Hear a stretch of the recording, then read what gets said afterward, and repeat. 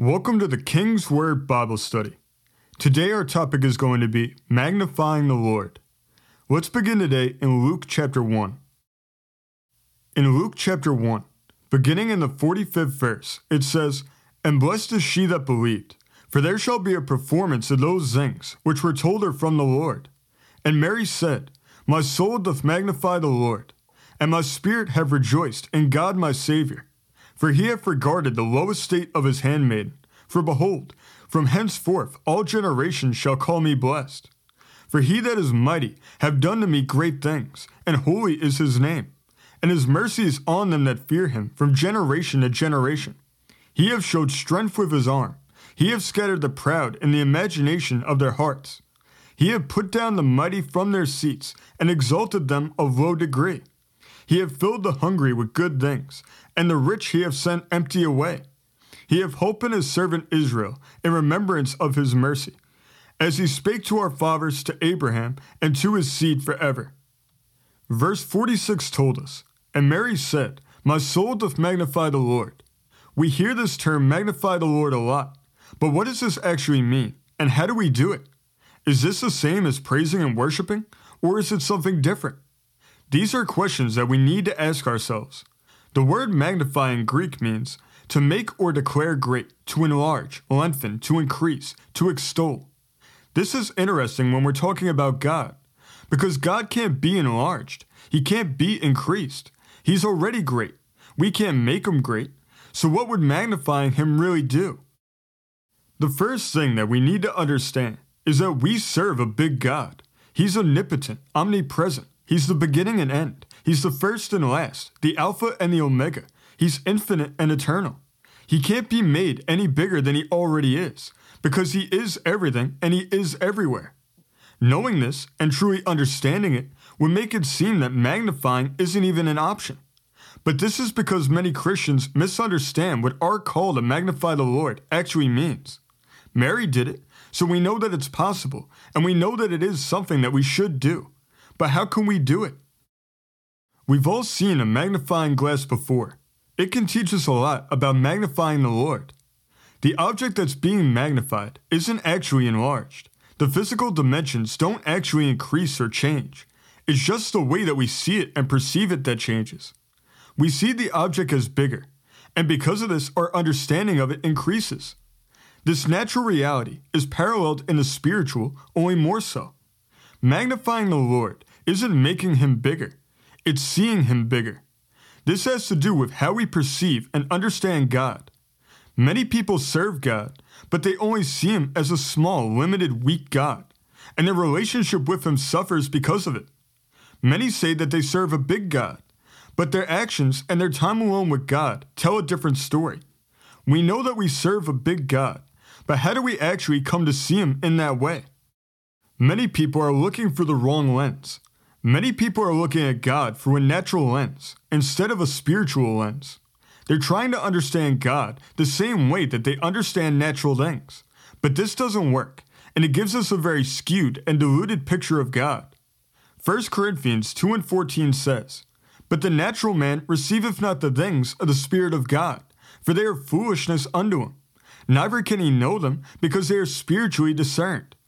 Some view God as limited in the same way that they're limited. This is a lot more common than we may think.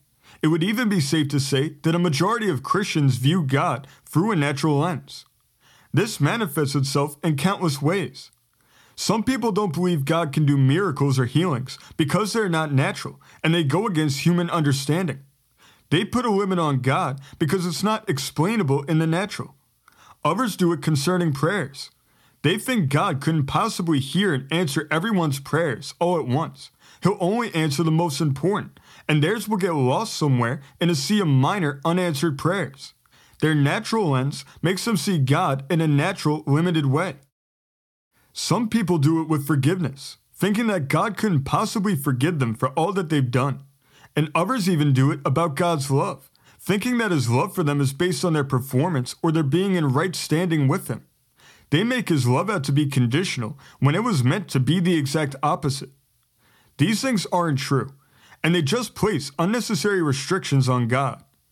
It's important for us to realize that when we limit God through saying and thinking these types of things, God doesn't actually become limited. That's not possible. But we're actually limiting ourselves. We restrict ourselves. We hold ourselves back. We limit how much we can receive from Him, and the effects become clearly evident in our walk of faith. Some people complain that they're not receiving any words from the Lord, or they're not getting any miracles, or their prayers don't seem to be answered.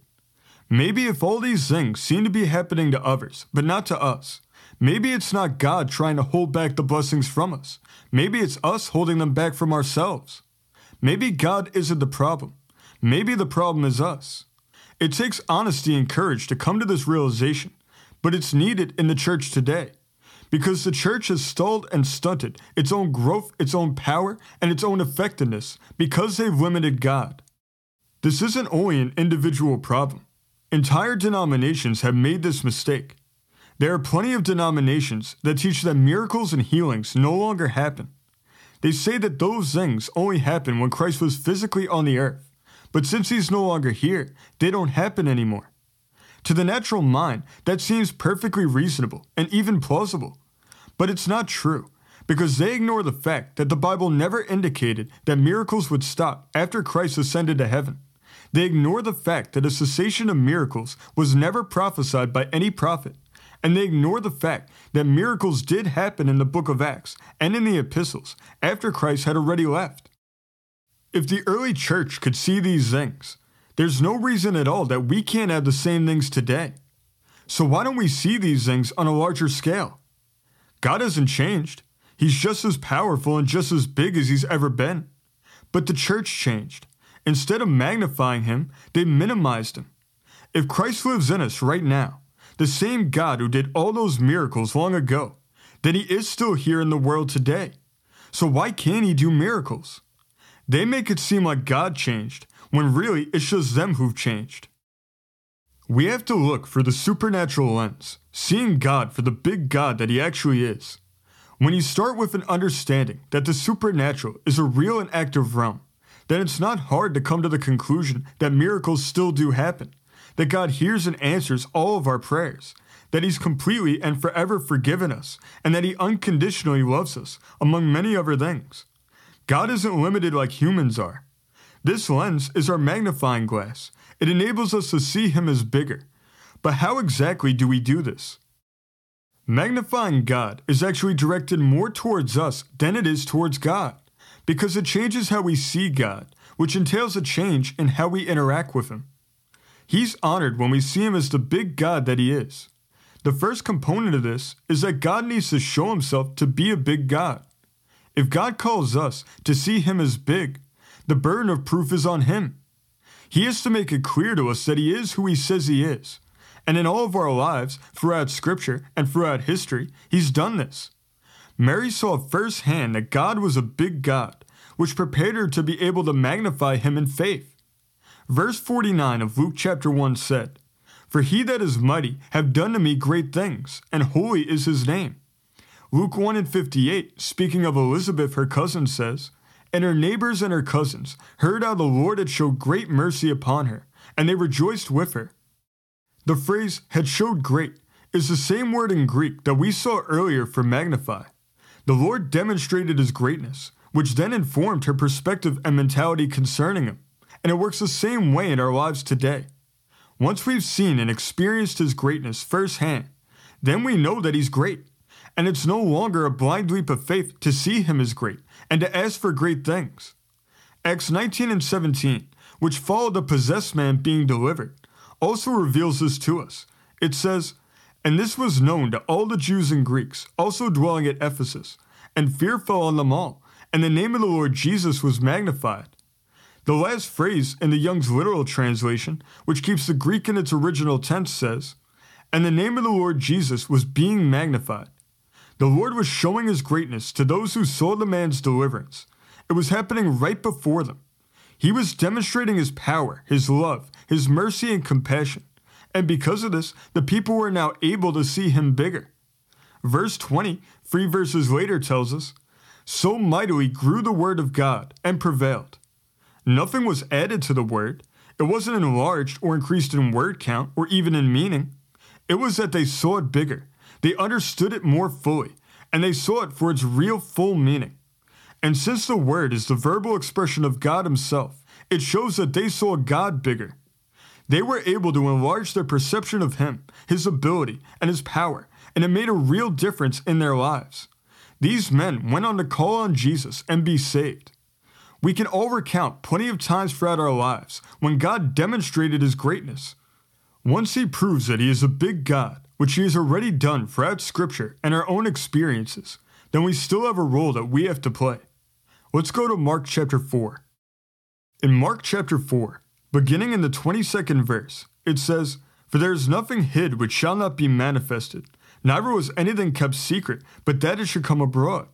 If any man have ears to hear, let him hear. And He said unto them, Take heed what ye hear. With what measure ye mete, it shall be measured to you. And unto you that hear shall more be given. For he that hath, to him shall be given. And he that hath not, from him shall be taken even that which he hath." Our role is adjusting our sight. If we grew up in a town with buildings that were only 1 or 2 stories tall, and never knew of any different types of buildings, we would consider a 2-story building as very tall.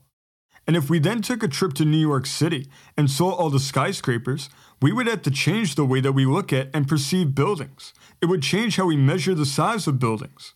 In the spiritual, we all experienced this when we got saved. We found out that God wanted to have a personal, intimate relationship with us, and we had to change our way of looking at God. And there's many Christians who have to allow the way that they view God to change again. Now they have to magnify Him.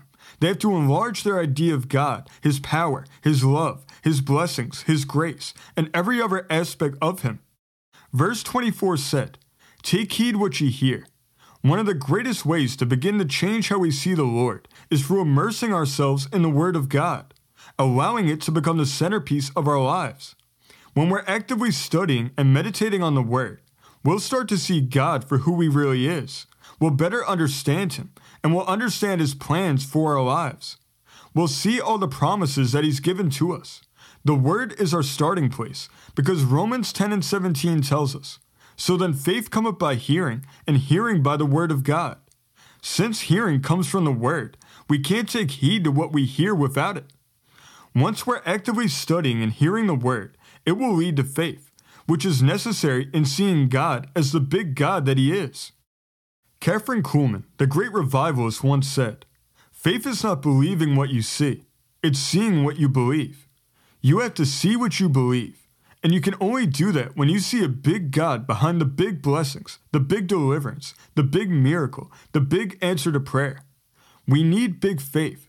Without it, we won't see the big things that God wants to do in our lives. When we magnify God, it not only honors and glorifies Him, it also changes our life. Because once God is exalted, He will then exalt us too. Acts 5:13, speaking of the apostles, says, "And of the rest durst no man join himself to them, but the people magnified them." 2 Corinthians 10:15 also sheds some light on this. It says, "Not boasting of things without our measure, that is, of other men's labors, but having hope, when your faith is increased, that we shall be enlarged by you, according to our rule abundantly." The word enlarged here is the same Greek word used for magnify. He's saying, we shall be magnified by you. We also find in the sentence before that he said, when your faith is increased. This shows even more clearly the relationship that exists between faith and magnifying the Lord. We need big faith. It's our faith that is the measure that we saw earlier. When we pray for healing, do we have faith for a complete healing or only for a partial one? When we're praying, do we have faith that God will hear and answer in full? Or are we just hoping that He might answer? When we're asking for forgiveness, do we really know that He has forgiven us? Or are we just assuming that He might want to if He feels like it? What's our measure? Some people measure out a little, and they get a little. Some people measure a medium amount, and they get that same amount. But then there are the few Christians who really take God at His word, who really know Him to be who He says He is, and ask for big things, and because of that they receive big things. They serve a big, abundant God, and they live a big, abundant life because of it. His word tells us that we can live that abundant life. Jesus said in John 10:10, The thief cometh not, but for to steal and to kill and to destroy. I am come that they might have life, and that they might have it more abundantly. This abundant life is available to us if only we'll magnify the Lord, if only we'll see Him bigger. This change in how we see God should change the way that we pray. It should give us boldness and courage, knowing that we serve a God who can and will do anything. Hebrews 4:16 tells us, "Let us therefore come boldly under the throne of grace, that we may obtain mercy and find grace to help in time of need." We can come boldly because we know that there's nothing that God can't handle. There's no problem bigger than God. There's no disease bigger than God. There's no name higher than His. There's no demon more powerful. There's no sin larger than His grace. Then once we're before Him, in His presence, we should ask boldly. We should ask for big things. We should have big dreams and big aspirations. We should have big goals. And we can trust that when we make these big desires known to God, that He will perfectly take care of them and even go beyond what we thought possible. Ephesians 3:20 tells us, "Now unto Him that is able to do exceeding abundantly above all that we ask or think, according to the power that worketh in us." God will go above and beyond what we ask when we ask in His will and when we ask in faith. Magnifying God increases our faith because it increases the bounds of what we believe to be possible with God. As the extent of our faith grows further and further, so will the amount and extent of the blessings that we receive and enjoy in our life. Luke 1:37 says, "For with God nothing shall be impossible." Matthew 19:26 also tells us, "But Jesus beheld them and said unto them, With men this is impossible, but with God all things are possible." Earlier, verse 24 told us, "What things soever ye desire, when ye pray, believe that ye receive them, and ye shall have them." This is a great promise from the Lord, and we need to claim this using our big faith in a big God. Let's go to James chapter 1. In James chapter 1, beginning in the 5th verse, it says, "If any of you lack wisdom, let him ask of God, that giveth to all men liberally, and upbraideth not, and it shall be given him. But let him ask in faith, nothing wavering. For he that wavereth is like a wave of the sea, driven with the wind and tossed. For let not that man think that he shall receive anything of the Lord. A double-minded man is unstable in all his ways." The devil will not sit idly by while we magnify the Lord and see our faith increase. He will try everything he can to stop this from happening. One of his most common routes of attack will be through doubt. Doubt fills the vacancy where faith is missing. It's the opposite of faith, and we can't really magnify the Lord if we're still harboring doubts in our heart. We shouldn't tolerate doubts, because then we're still clinging on to the natural lens. The devil knows that we're so accustomed to seeing and understanding things in a natural way that we don't want to change. Many people don't want to accept the supernatural because it means a reordering of the way that they think and act. The devil knows this inclination of the human heart, and he uses it to his advantage. Doubts are always originated from seeing God purely through the natural. All people intuitively know that if there is a supernatural realm, that the Lord is free to do whatsoever He pleases there, no matter how hard, no matter how big, no matter how difficult. He can do it all, because limitations don't exist there.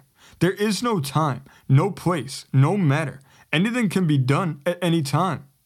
In order to prevent a person from getting to the point where they see God in the proper supernatural lens, He'll attempt to fill their minds with doubt.